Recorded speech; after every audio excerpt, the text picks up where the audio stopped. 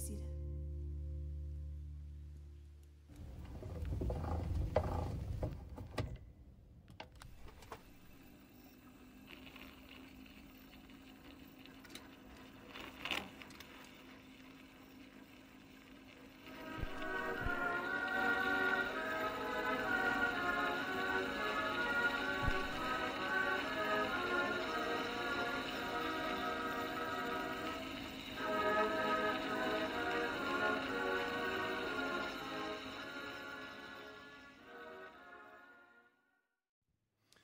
Let me just say thank you to our worship team for leading us so beautifully in that hymn. You did a wonderful job, and praise God for your gifts and for the way that you help us to worship God together. I don't know if you, when you were a kid, if you played certain imaginary games, like when you travel back in time. Anybody ever played time travel when you were a kid? I mean, you don't call it that, but you pretend you're in a different era of history. You imagine what would it be like to live in when as a young boy, it was always the western frontier of America, right? Or the Middle Ages, knights in shining armor. I never thought about the Black Plague or the fact that you die young. I just wanted to pretend that I was in that era, I don't know if I still do this. I don't know if you do this. I drive across country and I look out the window and I see and I will think, what was it like here 200 years ago, 300 years ago? Do you ever do that? Imagine in your mind? Is it or just me? I still play childhood games in my mind? Perhaps that's just me. What would it be like? Where would you go if you could travel back in time? What era would you go to? Yesterday? Would you fix something that you did wrong yesterday? How far back would you go? In this Advent series, we're going to play a little imaginary game, a thought experiment. Travel back some 2,000 plus years, and together try to get inside the mind of God's people, Israel, just before Jesus was born. What was it like? What was the culture like? What was the spirit of the age like? What kind of things were they dealing with? What was the collective sort of ethos of that culture? Frankly, we're living in a moment, culturally speaking, in America, in the world, but particularly in the U.S., that sociologists are going to study, you and me. They're going to study us years from now. They're going to look back and think, what was that like, living through a global pandemic and with the racial tensions and political divisions that are happening in our land? We're living in that moment. So let's go back and imagine what was it like then. Well, in many ways, it was not all that different. They faced some of the same issues. There were political divisions. There were racial and ethnic tensions. There was economic disparity. There was abuses of political power and other words. There was facing your own mortality, which many of us have had to do in a way that we didn't before, which they did on a daily basis. But if we could do that, I think we'd find that one of the things we'd notice is there would be a collective sense of anticipation among God's people, a spirit of hopeful longing and waiting for God to do something, for God to come and to break in and to fix things, a longing for Messiah, the deliverer, to come. You would feel it in the air. People would talk about it. It would be a subject of discussion. I think we'd feel that. The Old Testament prophets, the later prophets, and the New Testament writers tell us that's what it was like. You hear it in the misunderstandings of the disciples of Jesus. You hear it in the Pharisees and religious leaders, the way they react to him and the claims that he makes. So they're waiting for Messiah to come, and they're waiting in what we might call a very dark time. In fact, Fleming Rutledge has a series of Advent sermons, a collection of her sermons, and one of the most famous ones says, Advent begins in the dark. And before we get into the subject matter for our series, we're starting Advent. And I think many of us in the church today confuse Advent with Christmas time. They're not the same. Christmas time, culturally speaking, is put up the lights. How many put your lights up on Friday or Saturday? Anybody? Yeah? You did it properly. How many put yours up after Halloween? Shame on you. But we put up the lights. Starbucks has the cups now for months. Hallmark never stops making Christmas movies. The season never ends, and it's all glitz and glitter and joy to the world and happy clappy, and we want to jump right to the fun. Santa Claus is coming to town and all of that. That has nothing to do with the Christian celebration of Advent. Advent begins in the dark. For God's people then, some 2,000 years ago, it was the dark of no prophet speaking for 400 years. The dark of silence from God. Also the dark of Roman oppression, foreign occupation. For us, it's the dark of corruption, sin, a world gone mad. We, like them, are waiting for God to break in and do something. In fact, we live, in a sense, between two Advents. So I'm going to draw something for you, if I can swing it, that hopefully this image will help you grasp our position in the story we're telling. If not, you get to watch me draw. So there's the first Advent, which we all know what that is. That's the child Jesus born in a manger.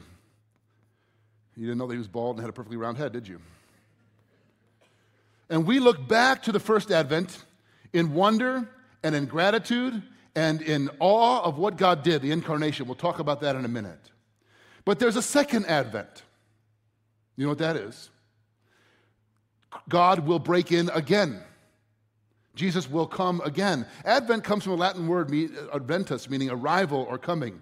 We look back to God's first arrival on earth as a child, humble child. And he will return in power and glory, a very different Advent. So we'll try to draw what that looks like. Whoop.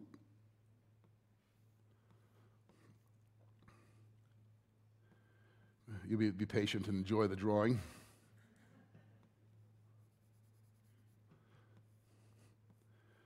When Jesus returns, it will not be humility in a manger, in obscurity that nobody sees. It'll be in power and in glory. I don't know why, but he always has a sash, and so we have to do that. When the second Advent happens, and I don't know why that's happening either, it's power and glory. And so we look forward to this Advent. And the truth is, we live here. This is where we are, between the Advents, between the first and the second coming of Jesus. And so we, in a sense, go back during the Advent season as God's people and get inside the mind of Zechariah and Elizabeth and John the Baptist and all the faithful of God who are longing for God to come. Because we too are longing for his return to set the world right, to fix what's wrong. We live between the Advents. And our cultural celebration of Christmas has nothing to do with this. Just think of the songs we sing. Santa Claus is coming to town, or Silent Night. What could be more different?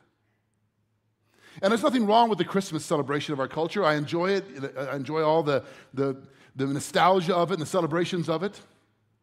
And I'm sure you do as well. But it's not the same thing. I want to be clear about that. In fact, those of you who put your lights up, I hung the wreaths in our windows. We have a very specific way. We're serious at our house. Lights, candles in the windows, only white lights, wreaths on the windows with the red bows. I did all that yesterday. And I was thinking to myself as I was doing that, in less than a month I have to take this down. It's going to be over. The cultural season comes to an end, right? Advent is different. Advent prepares us to enter into the darkness, the silence, the waiting, the hopeful expectation of what God will do. So that's crucial for us to understand. Now, the way we're going to prepare over the next 4 weeks is by examining the songs that Christians have sung in Advent and the theological meaning in them and the text on which they're based. We just sang one.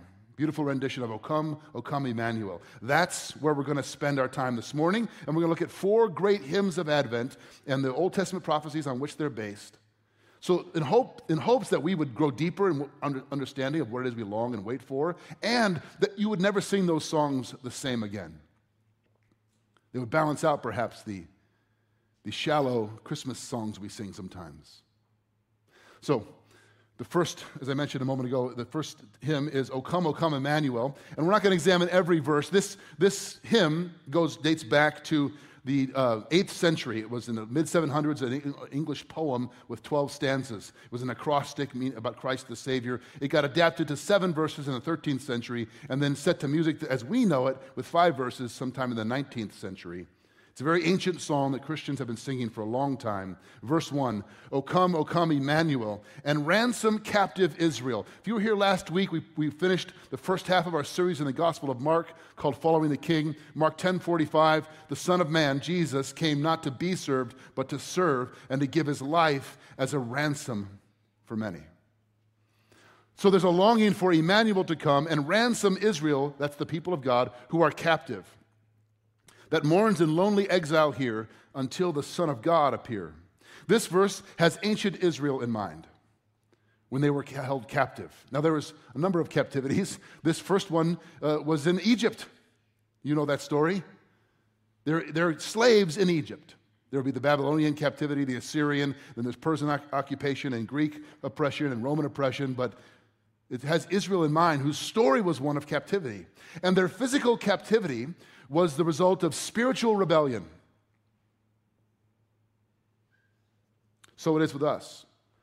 We too today mourn in lonely exile of our own sin, of a world far from God, of corruption, of loss, until the Son of God appear. To ransom us, to pay the freedom price for our liberation. Maybe you think, well, that's ancient stuff. I don't feel like I'm held captive today. We celebrate the value of freedom in America. But have you ever felt really stuck in your life? Have you ever felt that you were powerless against your own destructive thought patterns? Your own fears, your own anxieties, your own worries, your own choices that you can't stop making, those destructive choices? We've all been held captive and are to our own sinfulness and need to be ransomed and set free. But the heart and center of the hymn is the name Emmanuel. Emmanuel. Now, if you see it with an E, that's the Greek translation of the word. If you see it with an I, it's the Hebrew one, but it's the same.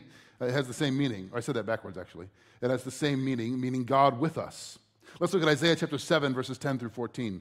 And again, the Lord spoke to Ahaz, King Ahaz in the Old Testament, a sign of the Lord your God, let it be as deep as Sheol or as high as heaven. But Ahaz said, I will not ask, and I will not put the Lord to the test. And he said, hear then, O house of David, is it too little for you to weary men, that you weary my God also? Therefore, the Lord himself will give you a sign. Behold, the virgin shall conceive and bear a son, and shall call his name Emmanuel. And this very prophecy from the Old Testament is quoted in Matthew chapter 1, verse 23. We read this every Christmas time. Behold, the virgin shall conceive and bear a son, and they shall call his name Emmanuel, which means God with us. All of you have heard this, read this, perhaps know this. Emmanuel, God with us. I think that name and that meaning may be among the most significant, most encouraging words in all the world. God with us. God's with us. Even if we don't recognize that fact, the longing for God to be with us, I think, is inside every human heart. It's in our culture. It's in yours. It's in mine. It was in theirs 2,000 years ago. Where is God? Who of us hasn't prayed that prayer? Where are you, God? Are you paying attention to what's going on down here? Do you care? Are you with me? Are you with us? Even if we wouldn't name it that way, even for those that deny the existence of God, there is a hunger in the human heart to know that there's something or someone out there who knows me and who cares, who sees. Isaiah 41:10 has been a verse of encouragement in my life for many years. Fear not, for I am with you. Be not dismayed, for I am your God. I will strengthen you, I will help you, and I will uphold you with my righteous right hand. I think the words God with us, that ought to be your theme this Advent season. Maybe some of you need to hear that. God is with you. But it's tempting to doubt that, to question it, to wonder if it's true. It seems almost as if our culture and our own hearts are conspiring to cause us to disbelieve that God is with us, that he's absent, that God is sort of like the absentee landlord. He made the world and he's in charge, but he's not very involved. He owns it. Or like a stepfather in the sky, he's unpredictable, he might get you. Just try to stay out of trouble. Or the Santa Clausification of God, I like to call it, right? You better watch out, you better not pout, you better not cry. I'm telling you why. God's watching. He knows if you've been naughty or nice. He's got a list up in heaven. We confuse who he actually is. But the promise of Emmanuel is that he's come near, he's with you. Close to you, near to you. This is the truth we need to hear. In fact, if you feel like God is far from you, how many of you have ever felt like God is distant and far off and you don't feel his nearness? Show of hands. If your hand's not up, you've stopped listening or lying right here in church, right? I felt that way. Every one of us has felt at one time or another, I don't feel the nearness of God. 9 times out of 10, if that's your experience, who has moved? You or God?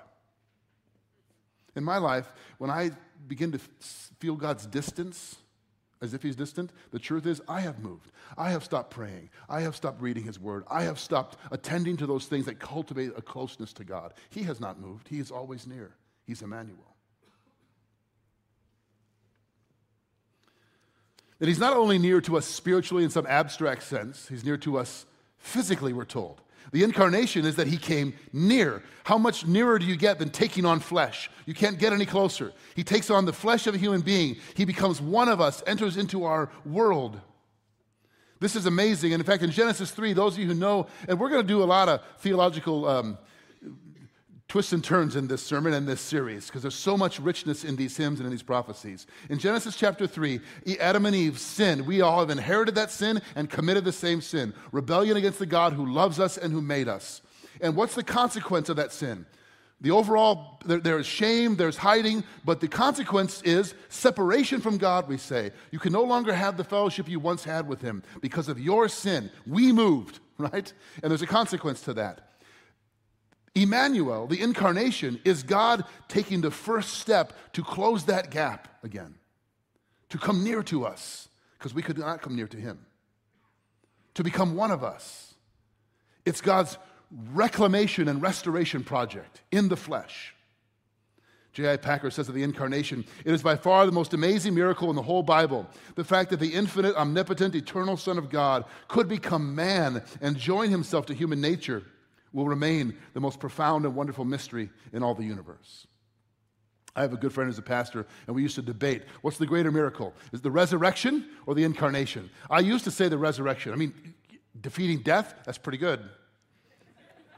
He says, but there would be no resurrection if there wasn't an incarnation. Wouldn't even make sense if there wasn't an incarnation. So I guess J.I. Packer and my pastor friend are right. The greatest miracle in all the world, God of the universe, comes near in the flesh, one of us. But if you think about the story of Advent, the first Advent, he comes near to us and almost nobody saw it. The greatest miracle, most profound, beautiful mystery in the universe, and most people totally missed it. It happened in obscurity. Isn't that strange? But he still came near.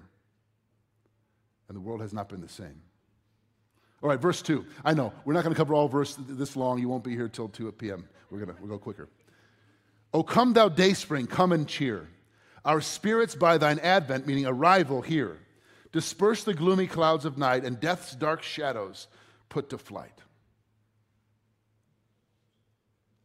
Dayspring, that name here, Dayspring, that comes as a translation or a reinterpretation of a prophecy given by Zechariah. Zechariah is John the Baptist's father. He's a priest in the New Testament, and his wife, Elizabeth, is pregnant with John the Baptist, and he pronounces, inspired by God, to prophesy over what his son's life will be. We read about that in Luke chapter 1, verses 76 through 79. And you, child, will be called prophet of the Most High God, meaning John the Baptist. For you will go before the Lord to prepare his ways, to give knowledge of salvation to his people in the forgiveness of their sins, because of the tender mercy of our God, whereby the sunrise, that's the same root word as dayspring there, shall visit us from on high, to give light to those who sit in darkness and in the shadow of death, to guide our feet into the way of peace. Sunrise, dayspring, dawnbreak, that's the image. What does it mean to sing about Messiah, Jesus, as dayspring or sunrise? What's he saying there? Jesus is the sunrise. He's the breaking of a dawn into a dark world. We see this in the great prophecy in Isaiah chapter 9. And some of you, if you don't know the reference, you'll know it from Handel's Messiah, which is essentially a retelling of the whole story in Isaiah 9 through song. Isaiah 9, verse 2. The people who walked in darkness have seen a great light. On those who dwelt in a land of deep darkness, on them light has shone. This is the image. The world is in darkness, spiritual, moral darkness, and it still is. And Emmanuel means God in Christ has turned the lights on. C.S. Lewis famously said that I believe in Christianity as I believe the sun has risen, not only because I see it, but because by it I see everything else. I not only see Jesus, but the light of Christ illumines my mind, my eyes, so I see my own life, I see your life, I see this world differently than before. Light is shone on my mind and on my heart, we're told. Apart from God, in other words, you and I are stumbling around in the dark. You feel that way sometimes during the last 20 months or so? Where can you find accurate information on anything? Just fumbling around in the dark. The story of Advent is that God has turned the lights on, and what you need to know, He's made clear in His Son. Crystal clear. Dayspring. Dawn has broken. I remember years ago when I was in Ecuador, the very first time we took a trip of high school students to Ecuador. I was the high school pastor then, some 20 years ago, a long time ago now. Every time I tell a story, it's further back. I get older. We were, the property is called El Refugio, and it's a beautiful Christian retreat and camp, which we have helped to build and prepare and pray for over the decades. But this is the first time we went there. They didn't even own the property yet, but we had permission to sleep there. We slept at 10,000 feet in tents and at the top of the ridgeline of their property. And we got up early before the sun rose and to watch it rise over the mountains. And looking down at this mountain valley in this little village, the clouds were below us. It looked like someone spread marshmallow whip in the valley. We're above the clouds with these high school students. It's dark. We're sitting together, freezing, our sleeping bags around us, waiting for the sun to rise. Just waiting, for the first little... And if you ever done that, just in the total darkness, wait for sun to rise, and you see the first glimmer, orange and rose-colored, and then it comes up over the mountain. It was indescribably beautiful with these students to see dawn rise. And that's the image in my mind of Advent. We're sitting in the dark, together, longing, waiting for it to come. And that's very different than put up the lights, turn on the music, flip on the Hallmark movie. That has its place, but it's not the same thing I hope you see to prepare our hearts for what Advent means. Okay, verse 4. O come thou rod of Jesse, free. Rod meaning branch, shoot. The rod simply means like an offshoot, a branch of Jesse. Free thine own from Satan's tyranny. From depths of hell thy people save, and give them victory o'er the grave. What's the rod of Jesse? The branch, the shoot, the rod of Jesse. Jesse is David's father, King David, Israel's greatest king.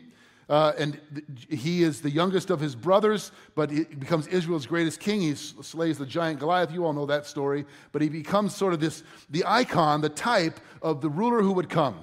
When people talked remember our 2,000-year experiment going back in time, they would talk about the throne of David, the root, the line of David, as that's the line from which the Messiah is going to come. He's going to be better than David, a true righteous king to rule us with perfect justice and righteousness, to restore all things. They longed for this. They hoped for this.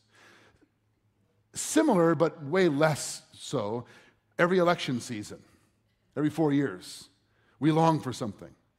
And it never happens.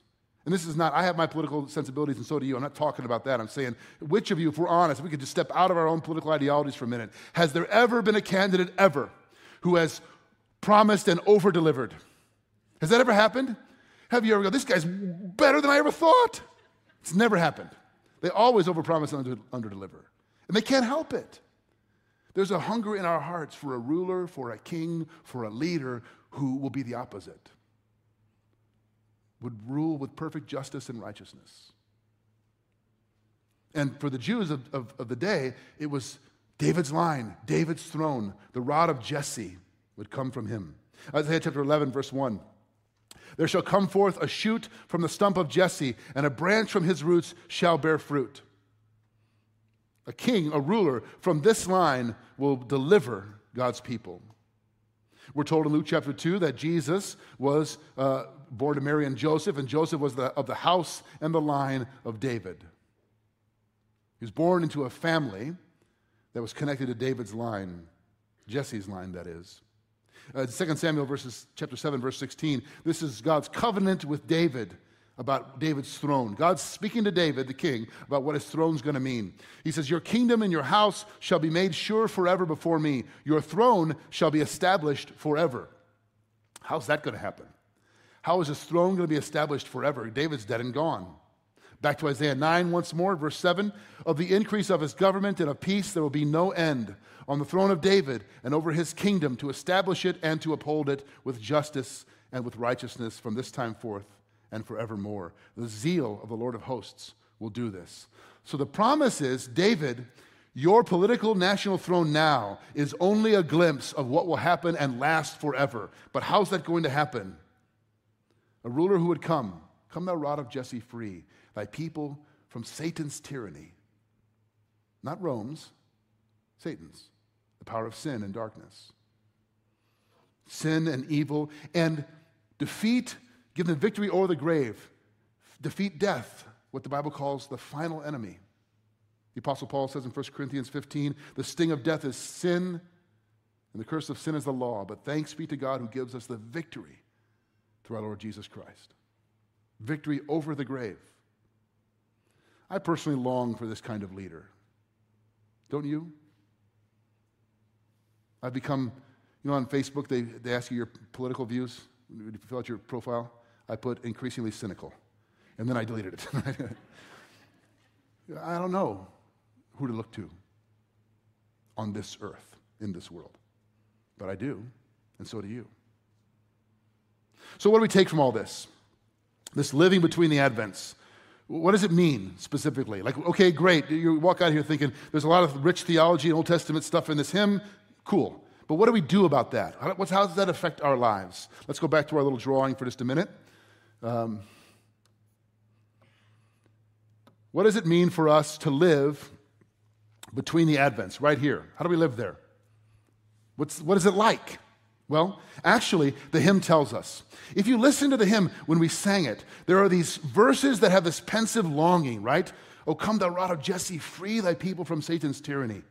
O come, Emmanuel, to ransom us captive, lonely in our exile. These longing. And then there's a refrain between every one of these verses of longing. What's the refrain?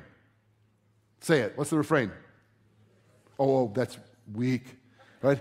Those of you online can say it louder right at home. Rejoice! Rejoice, Emmanuel shall come to thee, O Israel. So in a word, what it means to live between the Advents is rejoice. We should be people of joy living between the Advents because of what has happened and what will happen. And joy is different than the superficial happiness of the Christmas season. It's much deeper, much stronger. And you can rejoice even when the world looks like it's a mess, even when your own family feels like it's falling apart, even when your own life is not as you would have it.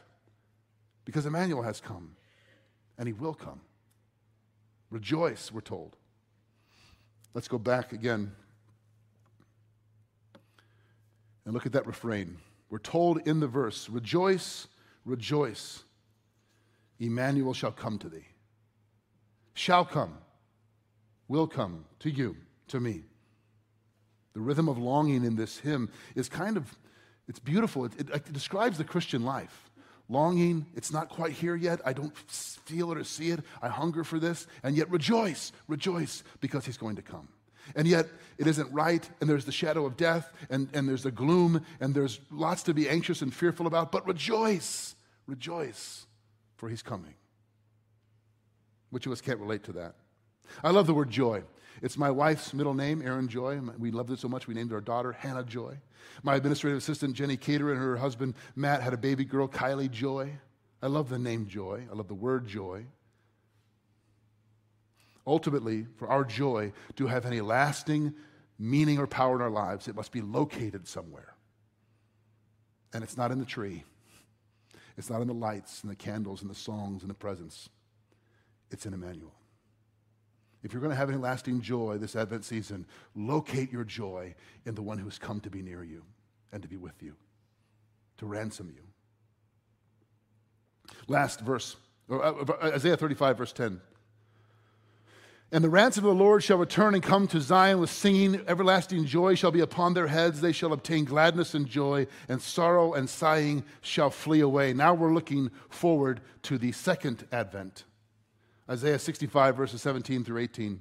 For behold, I create the new heavens and new earth, and the former things shall not be remembered or come into mind. But be glad and rejoice forever in that which I create. For behold, I create Jerusalem to be a joy, and her people to be a gladness. C.S. Lewis says in a book called Letters to Malcolm, chiefly on prayer, joy is the serious business of heaven. It should be the mark of the Christ follower. Last verse from the hymn. And this verse, when I first started preparing for this struck me as a verse for our time. O come, desire of nations, bind all peoples in one heart and mind. By the way, when you see the word nations there in the New Testament, it doesn't mean nation states, like we think about the nation of the United States of America or Russia or China. It doesn't mean that. It means peoples, groups, ethnic groups. Come, desire of all people over all the earth. Bind us together in one heart and mind. Bid envy, strife, and quarrels cease. Who doesn't want that today? And fill the whole world with heaven's peace. How much better to sing that than Santa Claus is coming to town?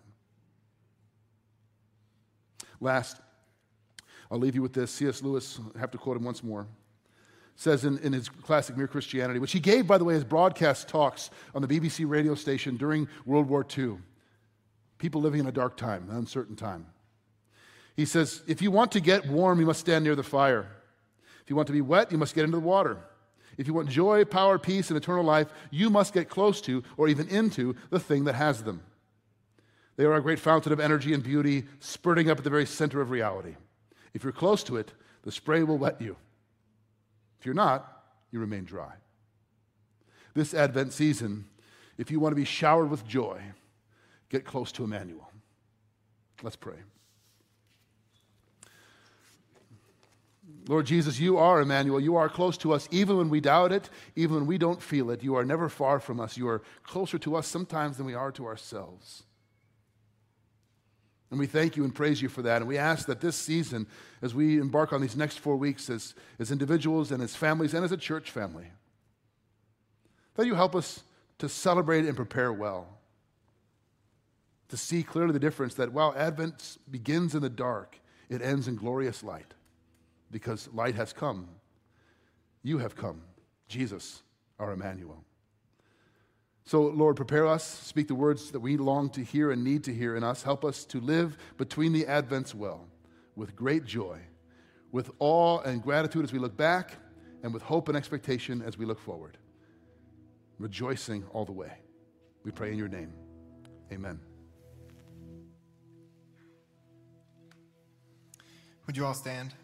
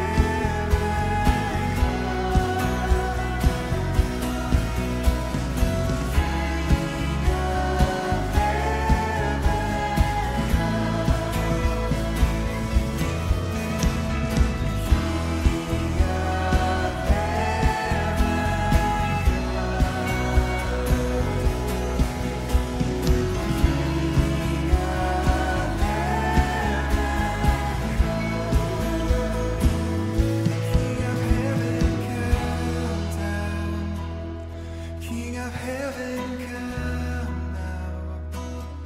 Let your glory reign, shining like the day. King of heaven, come.